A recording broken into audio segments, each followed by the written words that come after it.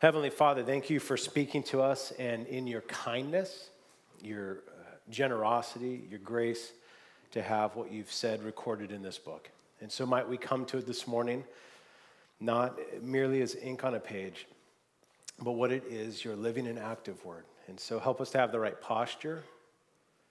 Help our souls know that they are famished apart from hearing from you. More than anything, God, we ask, and we do pray this every week, when we mean it every week, no matter whether someone's here, they've been a Christian for 33 years or 3 years or 6 months, or God, they're here, they wouldn't call themselves a Christian, they're asking questions, or maybe they've been gone from church for a long time and this is their first Sunday back. Whatever condition we come in and whatever proximity to Christ we come, what every single person needs most is to leave this time more full of hope and more convinced in what Jesus has done and more full of hope in what Jesus promises to do. And so, Holy Spirit, would you come, would you lift Christ high, that all of our hearts might be drawn after him. In Jesus' name we pray. Amen. Amen. Well, I had a particularly bad week as both a husband and a dad. First half of the week primarily, because the second half of the week I was traveling and I wasn't home. Just sort of regularly falling short of my call as a husband to love my wife like Christ loves the church, just being needlessly grumpy, and with my kids being needlessly harsh. And I was convicted by this. I felt terrible and should. I was convicted for sure before the Lord. I confessed it to God. And then I confessed it to them, and I said I'm wrong, and I asked them to forgive me. And they graciously forgave me, and I believe God in Christ has forgiven me. And I want to do better next week. This is a sermon for people that want to grow. This is a text for how do we change. If you're able to stand for the reading of God's word, would you stand with me? 2 Peter chapter 1. Lord willing, we will get through this entire section, verse 1 through 15.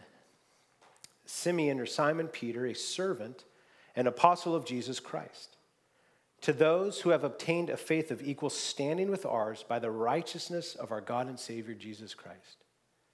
May grace and peace be multiplied to you and the knowledge of God and of Jesus our Lord. His divine power has granted to us all things that pertain to life and godliness through the knowledge of him who called us to his own glory and excellence, by which he has granted to us his precious and very great promises, so that through them you may become partakers of the divine nature, having escaped from the corruption that is in the world because of sinful desire.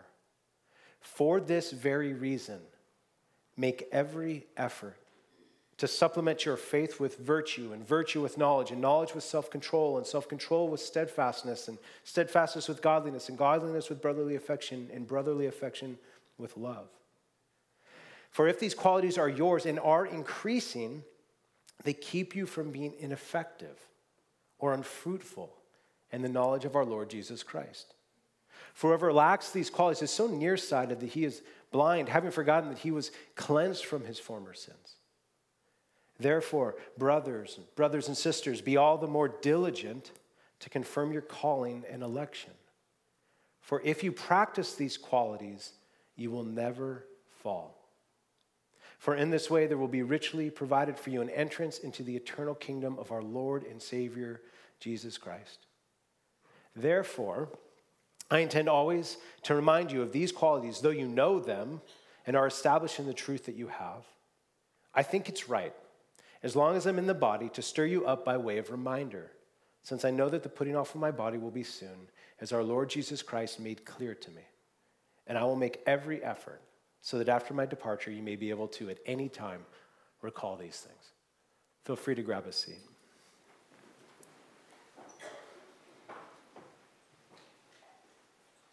This letter comes from a real person that has experienced real change in their lives.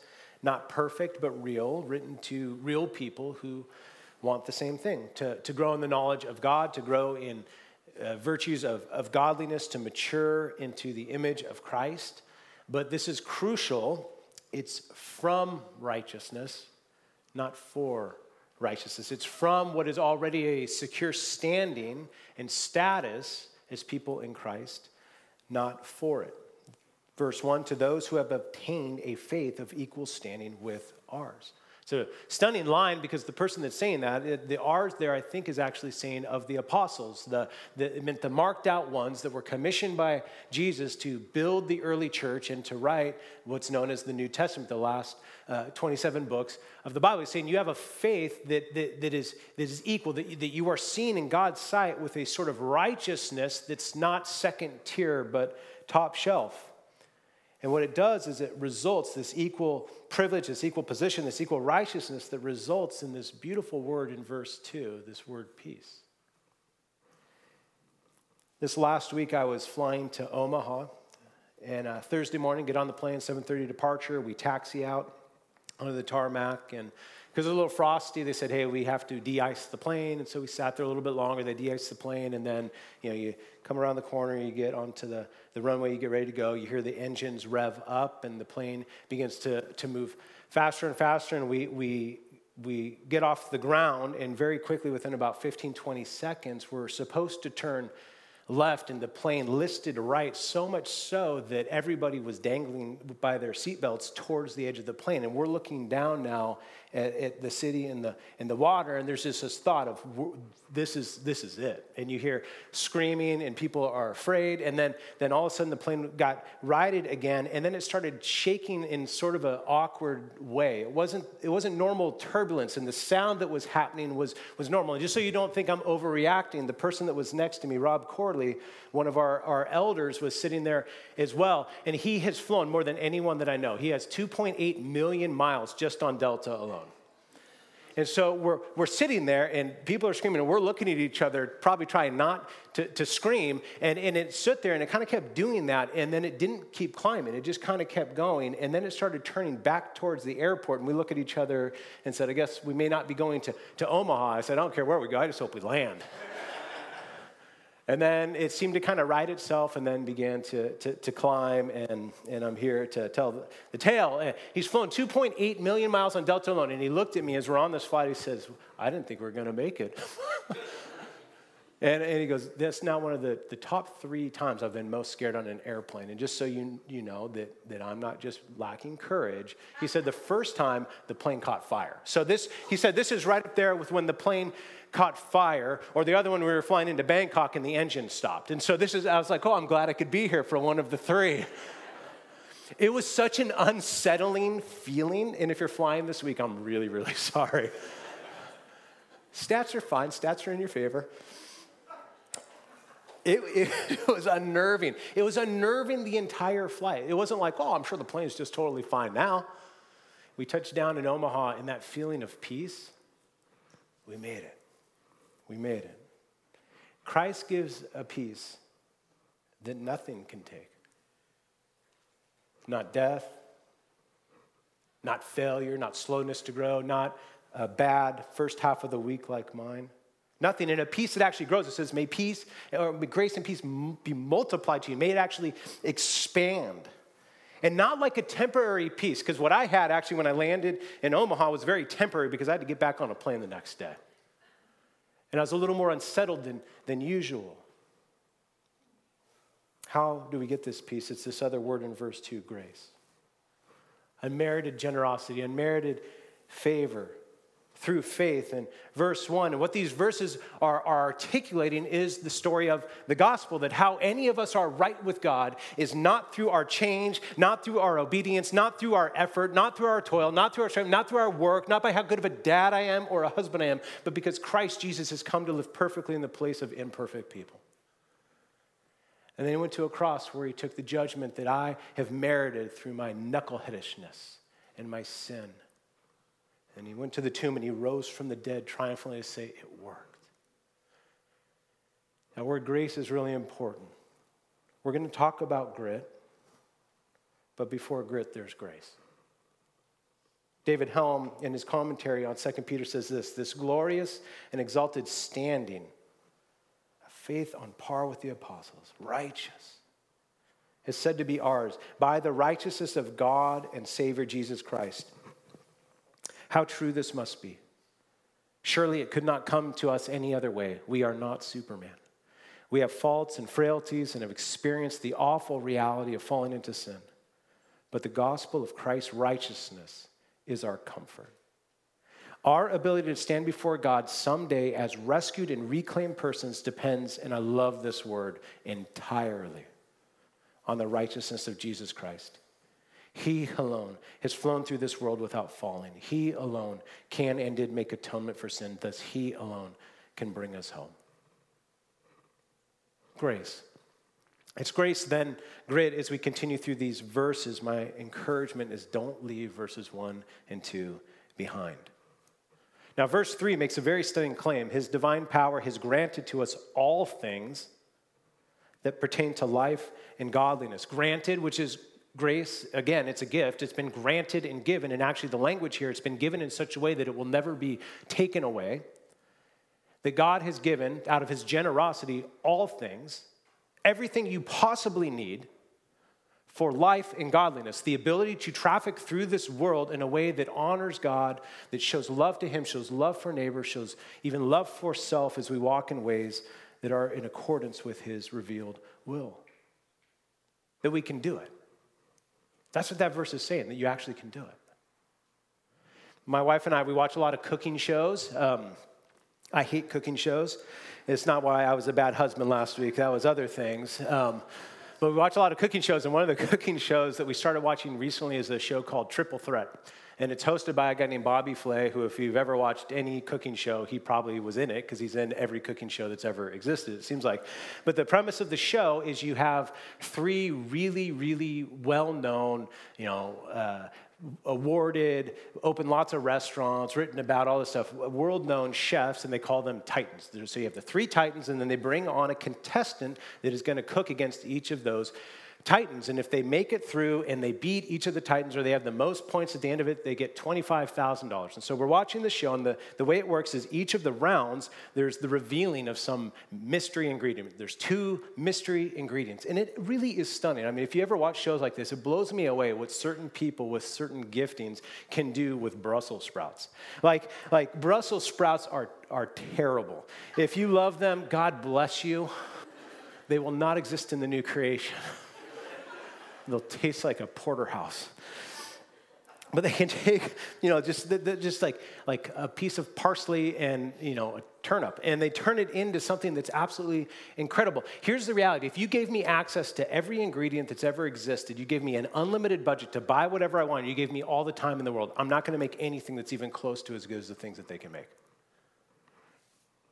But the promise of verse 3 is that you actually can do it. Not cook necessarily. Some of you are great at it, some of you aren't, but this is saying all the power in the world for life and godliness. By grace, through faith, you already have everything you need. Everything we need to love God with heart, soul, mind, and strength. Everything we need to love neighbor as ourselves. I'm going to read from the Phillips a few times. J.B. Phillips did a paraphrase of the New Testament. And I love the way he brings out some of the language here from verses 3 and 4. He has, by his own action, given us everything that is necessary for living the truly good life, and allowing us to know the one who has called us to him through his own glorious goodness. It is through him that God's greatest and most precious promises have become available to us, men and women, making it possible for you to escape the inevitable disintegration that lust produces in the world and to share in God's essential nature. So verse 3 makes this really big statement. You have everything you need. And then verse 4 goes on to reinforce the statement, reinforce how committed God is to resourcing us. God's precious and very great promises have been granted, and there's a number of places we could look to in the Bible that talk about this promise to be given power to actually be able to change. I'll just look at one verse or a couple verses. We read these last week as we were in a sermon that was kind of the other side of the coin of this one. Well, this is God's promise to everyone who believes. Ezekiel 36, 25 and following. I will sprinkle clean water on you, and you shall be clean from all your uncleanness. And from all your idols I will cleanse you, saying you're forgiven, that you're washed. But then it goes on and it says, I will give you a new heart, and a new spirit I will put within you, and I will remove the heart of stone from your flesh and give you a heart of flesh. And I will put my spirit within you and cause you to walk in my statutes and be careful to obey my rules. What this text is saying is you have new capacities in Christ. You have new power in Christ. You have the very spirit that raised Christ from the dead dwelling in you. And the verse 4 talks about that we might be conformed to a new image, that we might grow up into the stature of Christ. That's all true before we then get to verse 5.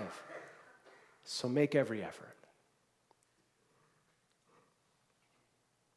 Phillips again says it like this: for this very reason, you must do your utmost from your side and see that your faith carries with it real goodness of life. Your goodness must be accompanied by knowledge, your knowledge by self-control, your self-control by the ability to endure. Your endurance, too, must always be accompanied by devotion to God. That, in turn, must have in it the quality of brotherliness, and your brotherliness must lead on to Christian love. Now, we're not going to, maybe we'll dive back in at some point. I'm not going to unpack each of those characteristics or attributes that we see in those verses. They would be a worthy study to think of the things that we make every effort to nurture and cultivate in our lives. What I want to focus on today is the grit part of this. The attributes are the outcome. For now, I really want you to stare at the phrase, make every effort. Make every effort. Now, as you hear me say that, how do what do you immediately feel? Or if I read it like the Phillips paraphrase says, you must do your utmost. Like what starts happening in us?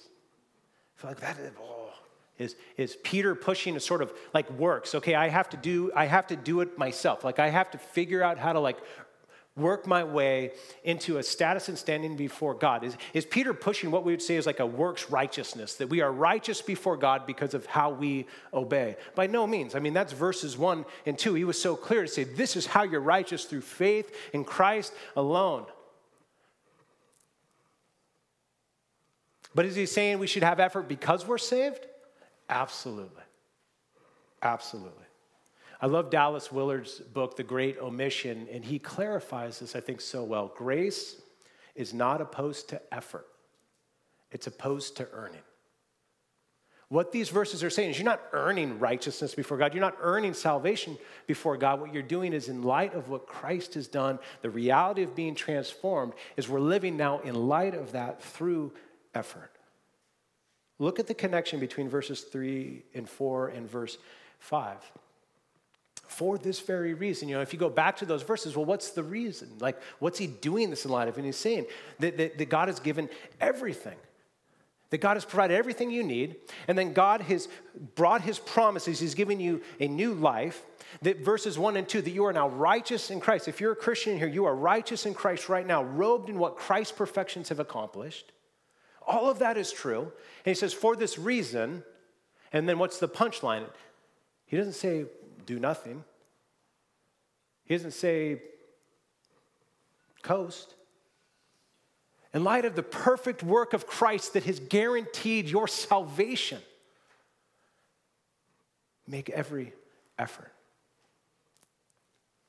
Grace and grit are not sworn enemies. They're best friends. In fact, if you go into verses 3 through 7 in the original language, what you'll see is that it's actually one sentence. There's no pauses. There's no periods. That the whole sentence flows together. They're not antithetical to one another. There's really no break. It flows, maybe we'd say, supernaturally together. Last week's house rule, 1 degree of change is, let me see if you remember. You can help me with it. Help me with the end of it. 1 degree of change is still change and worth. Amen. A little bit of growth. It's not as fast as we want, but it's real. It's so we don't get disheartened and discouraged and give up because we're not quite where we want to be. I can be 1 degree a better husband this next week and 1 degree a better dad this next week. And I suggested that perhaps the best mascot for Christian growth is something like a snail. We want it to be like a peregrine falcon, 210 miles an hour, whatever it is. But it's often not. It's like a snail. It kind of gets there. Let me suggest to you, I think, what is the worst mascot for a Christian. It's a jellyfish. Jellyfish, they just kind of blob along, right? They have a little bit of agency. They can kind of resist the tides, but really, they just kind of float. They just kind of go wherever the currents take them. If we want verses 6 and 7, as you look at this incredible list of attributes, of qualities, of love and self-control and knowledge and steadfastness and godliness. If you want verses 6 and 7, you got to go through 5. Make every effort. Do your utmost. This past week, Corbin, who is our music director, we interact on the core text of the service because we like to orient our songs and kind of the flows. We think through the liturgy of a Sunday gathering. How are all these pieces telling the story of the gospel and applying the word of God? And so he's like, hey, I just wanted to check in and confirm the core text that we're looking at. And I said, sure, no problem. So I sent to him, I slacked him. I said, hey, here's the text we're going to do. And then like 7 minutes later, I said, actually, it's not that text. It's going to be this other text. And then 7 minutes later, I said, actually, it's going to be this text, not that text. And 2 minutes later, I said, no, it's not that one. And he said, how about you just get back to me when you figure it out? And here's why it took so long. There are so many passages that say what 2 Peter says. This is not unique in the Bible. 1 Timothy 4:7-10, have nothing to do with irreverent silliness. Rather, train yourself for godliness. And then down in verse 10, for to this end we toil and strive because we have our hope set on the living God. 1 Corinthians 9:24 and following, do you not know that in a race all runners run, but only one receives the prize? So run that you may obtain it. Every athlete exercises self-control in all things. They do it to receive a perishable wreath, but we an imperishable. So I do not run aimlessly. I do not box as one beating the air, but I discipline my body and keep it under control, lest after preaching to others, I myself should be disqualified. Philippians 2:12 and following. And I want this to feel like a fire hydrant. That's intentional. Therefore, my beloved, as you have always obeyed, so now, not only in my presence, but much more in my absence, work out your own salvation with fear and trembling. For it is God who works in you, both to will and to work for his good pleasure. Colossians 3:5, put to death, therefore, what is earthly in you. Sexual immorality, impurity, passion, evil desires, covetousness, which is idolatry. 1 Timothy 6:11 and 12. But as for you, O man of God, flee these things. Pursue righteousness, godliness, faith, love, steadfastness, and gentleness. Fight the good fight of faith. Take hold of the eternal life to which you were called and about which you made the good confession in the presence of many witnesses. And here's why I do that. Train, toil, strive, run, discipline, control, work out, put to death, flee, fight the good fight, take hold. Those are not sub-Christian words. And they're not anti-gospel words. And they're not anti-grace words. They're the fruit of the grace of God really being applied in our lives that says, I've forgiven you and I've empowered you for transformation. Grace and grit are best friends. This text says that real change is possible. Let me try to come at that, though, from another angle. If we have everything we need, then why don't we grow? Or maybe grow as we want. First response I would give to you is actually we do grow. This room is full of people that are not what they used to be, even as we are not yet what we one day will be. And so be encouraged in that. The reality is there's a lot of transformation in this room. There's a lot of change. There's a lot of growth in all of our lives.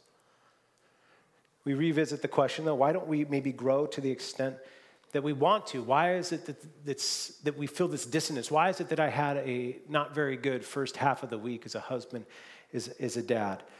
Why? There's a lot of reasons to that. We get discouraged at the pace of our growth, and so sometimes we give up. The world is just so shiny, easy to distract us. Maybe we stopped reading at verse 4 of a text like this and we didn't get to 5 and said, actually, it might take some effort. As one author said, one of the big reasons we don't grow is sometimes we're just lazy.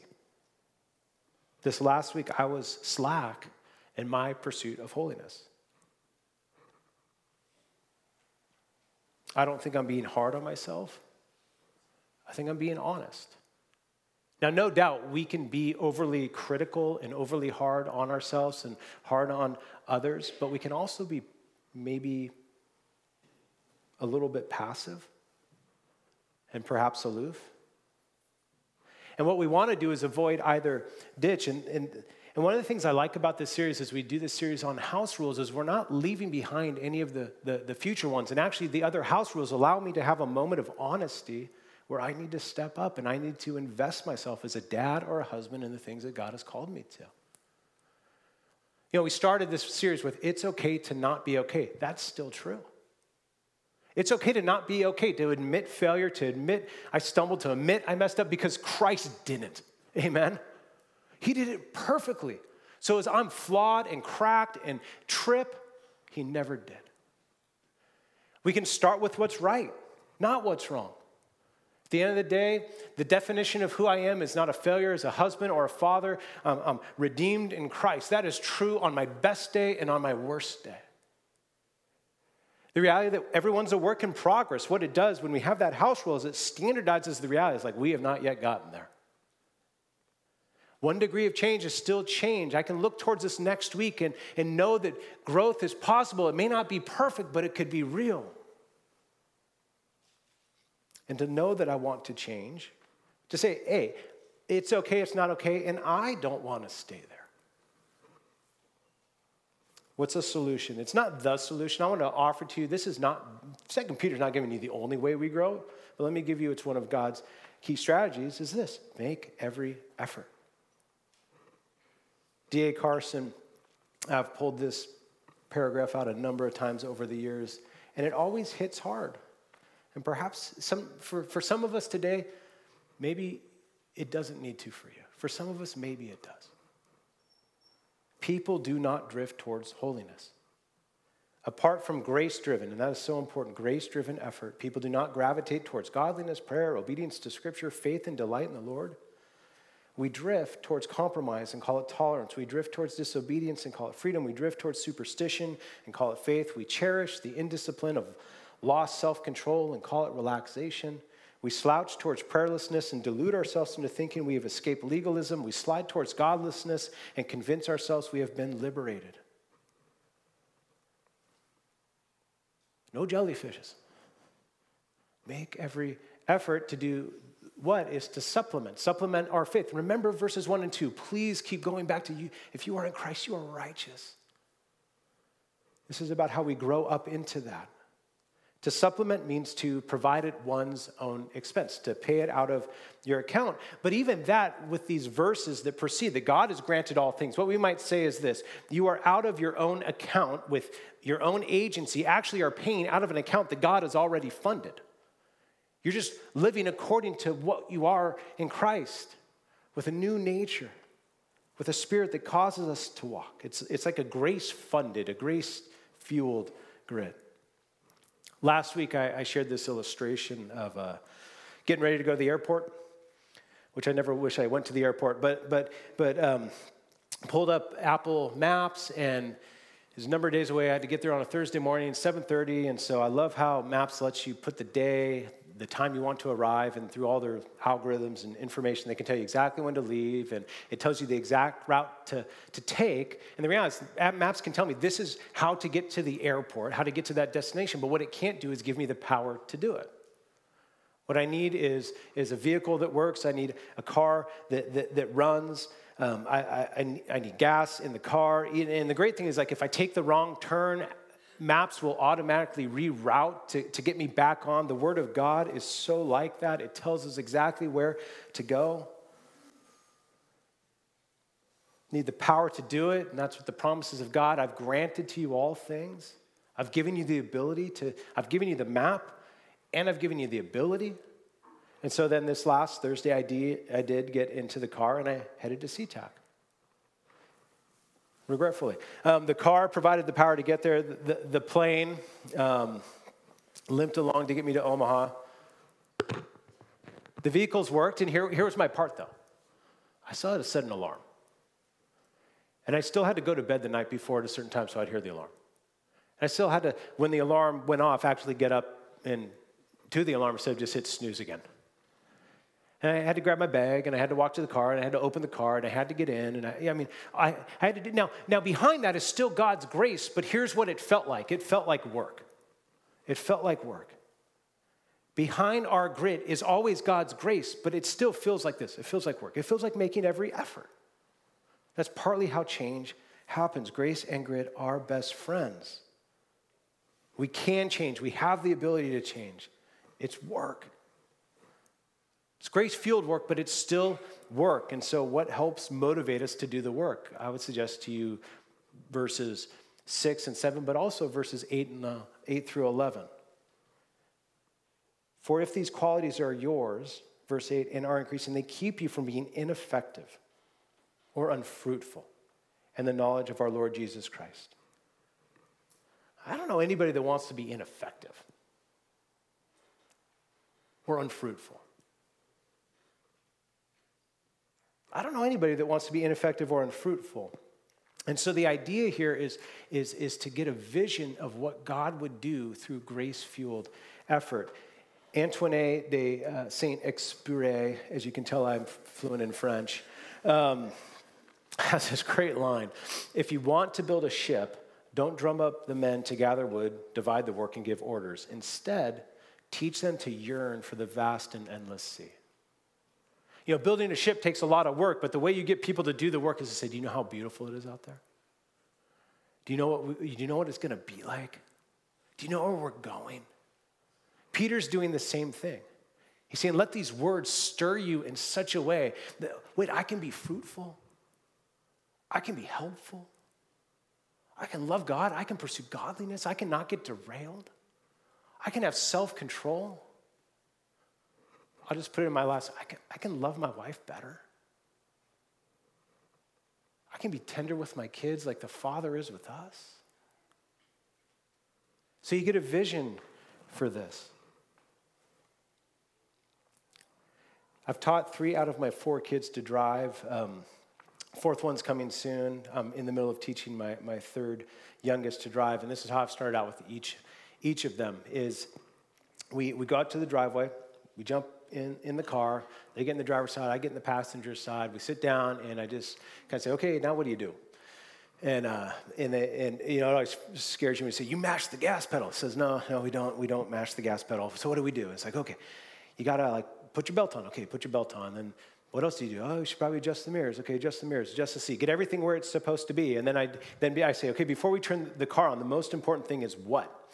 And most important is brake. The brake. Don't break Dad's car. Brake on the pedal. So where's the brake? And so I just practice all the time. It's like, brake, and see how fast I can do it. We're just doing as quick as we can. And then eventually when I feel like they know where the brake pedal is, then I say, okay, now you can turn the car on. So they, put your foot on the brake and press the start button. And it's always funny when someone gets in a car and they've never powered a car up because there's a little bit like, whoa, this got some power. And I'm like, that's right, it's an Impreza. And so, I'll have you know. And we sit there and I'm like, okay, hit the brake again. Everything's ready. And then I say, okay, now what I want you to do is sit in neutral. We're still just in the driveway. And I said, now hit the gas. And they barely press on it kind of goes up. And it's like, ooh, that's amazing. And then I said, now really hit the gas. And they hit it and it really goes up. I said, it's like, this thing is powerful. And I said, okay, now we're ready to drive. So they put it into drive, and then we slowly start. We creep out of the driveway, and what I have them do is go in our cul-de-sac. We're in a cul-de-sac with about 12 homes, and there's a cul-de-sac right next to it with about 10 homes. That makes up our whole neighborhood, and so we do a little loop through our cul-de-sac, and as we're going, we're going 5 miles an hour. I'm like, brake! I just yell it out randomly just to see how quick they can stop. And it's not to scare them, it's so we don't run anyone over. And so we keep doing that, and then we get to the top of my cul-de-sac, and there's a stop sign, and then a small little road that connects to the next cul-de-sac. So I said, okay, take a left. We're going to go down to the next cul-de-sac, and we go down, we do that cul-de-sac, and they're getting better and more comfortable, and then we do it again. We repeat. We go up to our cul-de-sac, go through, and then we take a left, and we go down the next cul-de-sac, and then we come up, and then we do ours again, and then we take a left, and we keep doing this for like half an hour. It's very boring. And so the last time we're coming up our cul-de-sac, we stop at the stop sign and say, now look to the right. And they look over, and it's U Street, a main road. I said, that road connects with every other road. If you know how to drive, you can go anywhere. And it's like, Dad, can we go? I'm like, no, park the car. You're not ready yet. We never get more than like 300 or 400 feet away from our house. Wouldn't it be a tragedy if that's all we ever did? We missed out on like where we could go. You're given all this power, all this ability, all things that pertain to life and godliness. Wouldn't it be bad if we just went 6 miles an hour in a cul-de-sac? God wants something more for us. And one of the ways, it's not the only way, I want to keep reinforcing that. It's not the thing that makes us right with God. That's the work of Christ alone. And our effort's not the only thing that changes us, but Peter is saying, make every effort.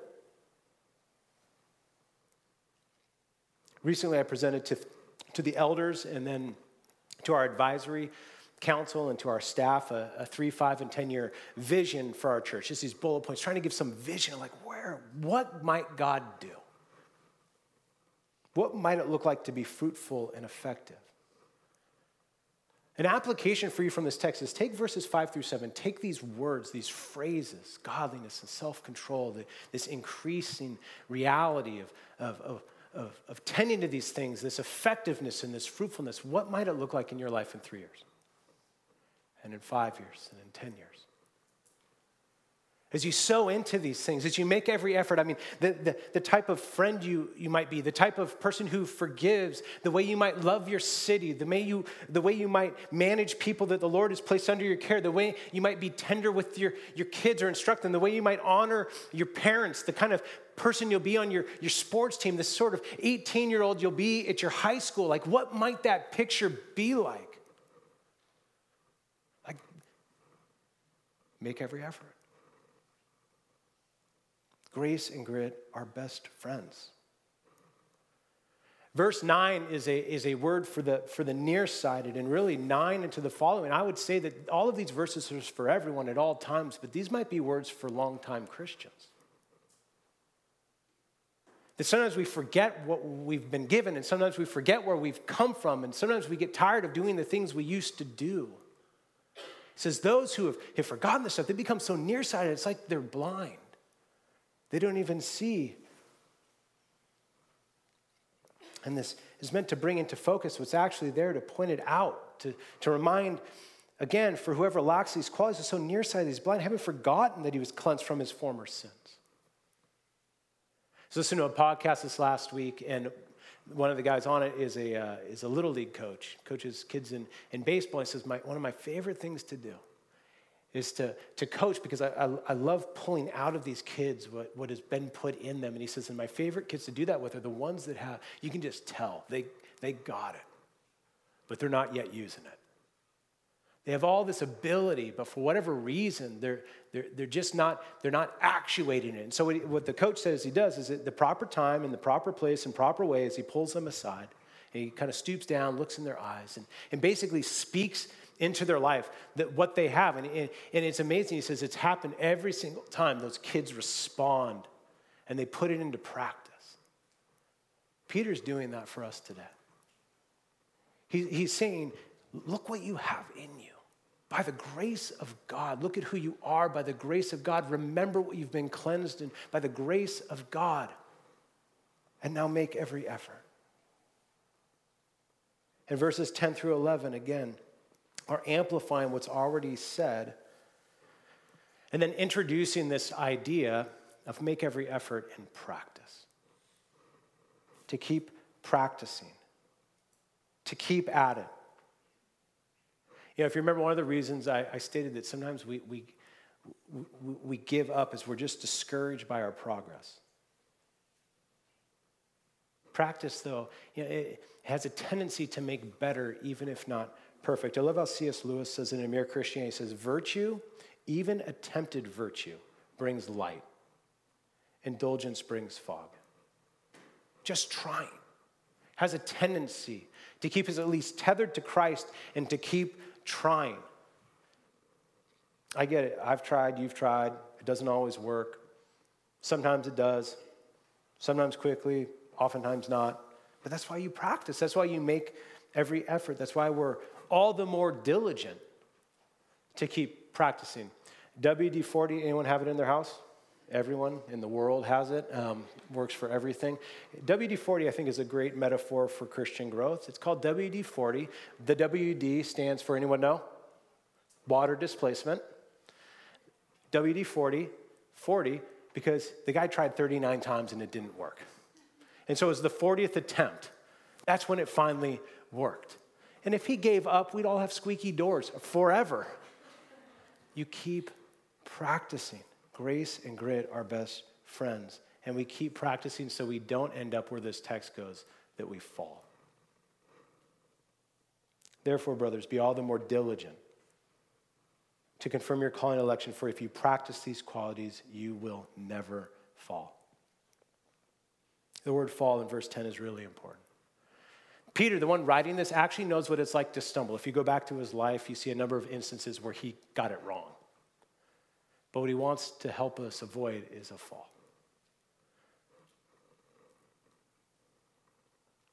Fall means to lose one's footing.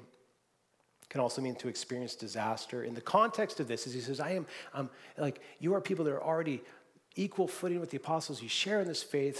So I think this is how he's using it is to say to keep going. Again, a word for those maybe not exclusively, but maybe primarily for those that have been in Christians a long time. Sometimes the things that we used to do, we stop doing. I have shared multiple times, probably over the last year. I used to work out somewhat regularly, and then I stopped lifting weights like 8 years ago. I have all the stuff in my garage. And I share it, and I say, I used to do this, and I really need to get back to it. And I said it again about a month ago, and I still haven't gotten back to it. I just still have not started. And some of it is I look at them, and I just am like discouraged. It's like I used to do this. I used to be really dialed with this. I used to be disciplined with this. But it's just been so long, it's hard.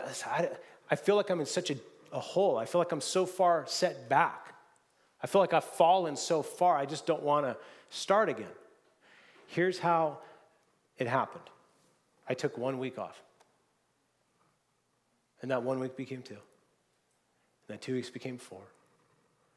4 weeks became a year, and a year has been 8 years.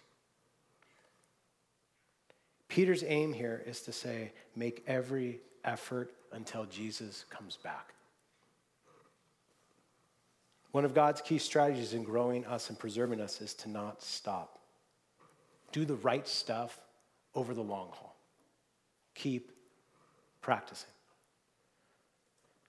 I was in a car. I was in a car for about a couple hours with a 66-year-old man who loves Jesus. Has loved Jesus for I think it would be like 54 years or so, something like that. And it was so great to just hear these stories of his life. And at some point in the conversation, and a lot of them very ordinary, very regular, but the fruit of a text like this. And at some point in the conversation, I looked at him and I said, it sounds to me like you actually don't have a lot of regrets with your life. He says, I don't really. And he's got sin. He would say all of those things, but he says, I don't really. And I was like, that's amazing. How? He just kept doing this stuff over and over and over and over and over and over again. Let me apply this, and then I'll wrap up. Let me apply this to something that's happening. I want this to be an encouragement to you because you're actually in the room. But there's something happening in the United States, dubbed right now as the Great Dechurching. 40 to 50 million people right now that used to be regularly part of a church. And they are no longer part of a church. And the majority of those people, based on this incredible study that was done, didn't walk away from the church because they were angry at the church or they disagree with the theology. They still profess faith in Christ and believe the gospel. The reason they're no longer part of a church is really good things in life just sort of got in the way. careers, kids' sports, homes, golf, your pillow. Like, that's a hard thing to get up off of, isn't it? Well, Sunday morning, it's warm under the covers and the pillow. I'm with Brother Pillow today and Deacon Quilt. Yeah, just jokes. But here's the sad thing about it is it's just a drift. It's just a drift. And one Sunday becomes 2 Sundays and 4 Sundays. It's not that you can never miss a Sunday. Don't miss 2 in a row. Just joking. Just joking. Just joking. And then it becomes 4, and then it becomes a year, and then it becomes 10. Then it becomes a lifetime. And that's not the only application. We could do it to reading our Bibles, to praying, to serving, to whatever it is. So make every effort. And keep making every effort. And you will never fall. The never in verse 10, it's like you will not never. You will not fall. It's a double stated emphatics. Like it's guaranteed. It's guaranteed. And then Peter ends the text, and I won't walk through these, reinstating again, giving his effort again to restating and reinforcing what's already been said. You have everything you need. Make every effort by grace. And God will grow you. Perfectly? No. In reality, yeah. I had a bad week. I love that this text says this week can be different. This passage is inspiring, it's convicting, and because of the grace of God, it doesn't have to be crushing. Grace and grit are best friends. Let's pray. Heavenly Father, would you apply this text into each of our lives exactly how we need it? If it's a word of encouragement of just people that are running the race well, it's so possible to do that because of your kindness and your grace and your intervention. And so we want to recognize I could almost randomly point to people in this room that I know their stories, and they are examples of your grace in action. For some of us, God, maybe today is a little more convicting. And we're not attending to verse 5. We're not making every effort, which again is fueled by your grace. And we want to be able to say with another verse of the Bible and another author of the Bible that I worked harder than anyone, but it was not me, it was the grace of God in me. So we know that hard work is ultimately the work of you in us. So we're asking that you put that into action for us this week. For some of us, we just drift. It's been a year adrift, it's been 5 years adrift. Maybe for some of us, it's been 5 days of drift. God, would you let this text reorient us back to the things that matter? That we don't stumble and end up in disaster. You want better for us than that. We want better for ourselves. We want better for those around us. And we thank you that the truth of this text is no matter how little or how much we change, we are no more loved. And that right now we are righteous because of Christ. So send the Spirit. Keep changing us. Fill us again. For our good, for your glory. And our impact on those around us. In Jesus' name we pray. Amen. Amen.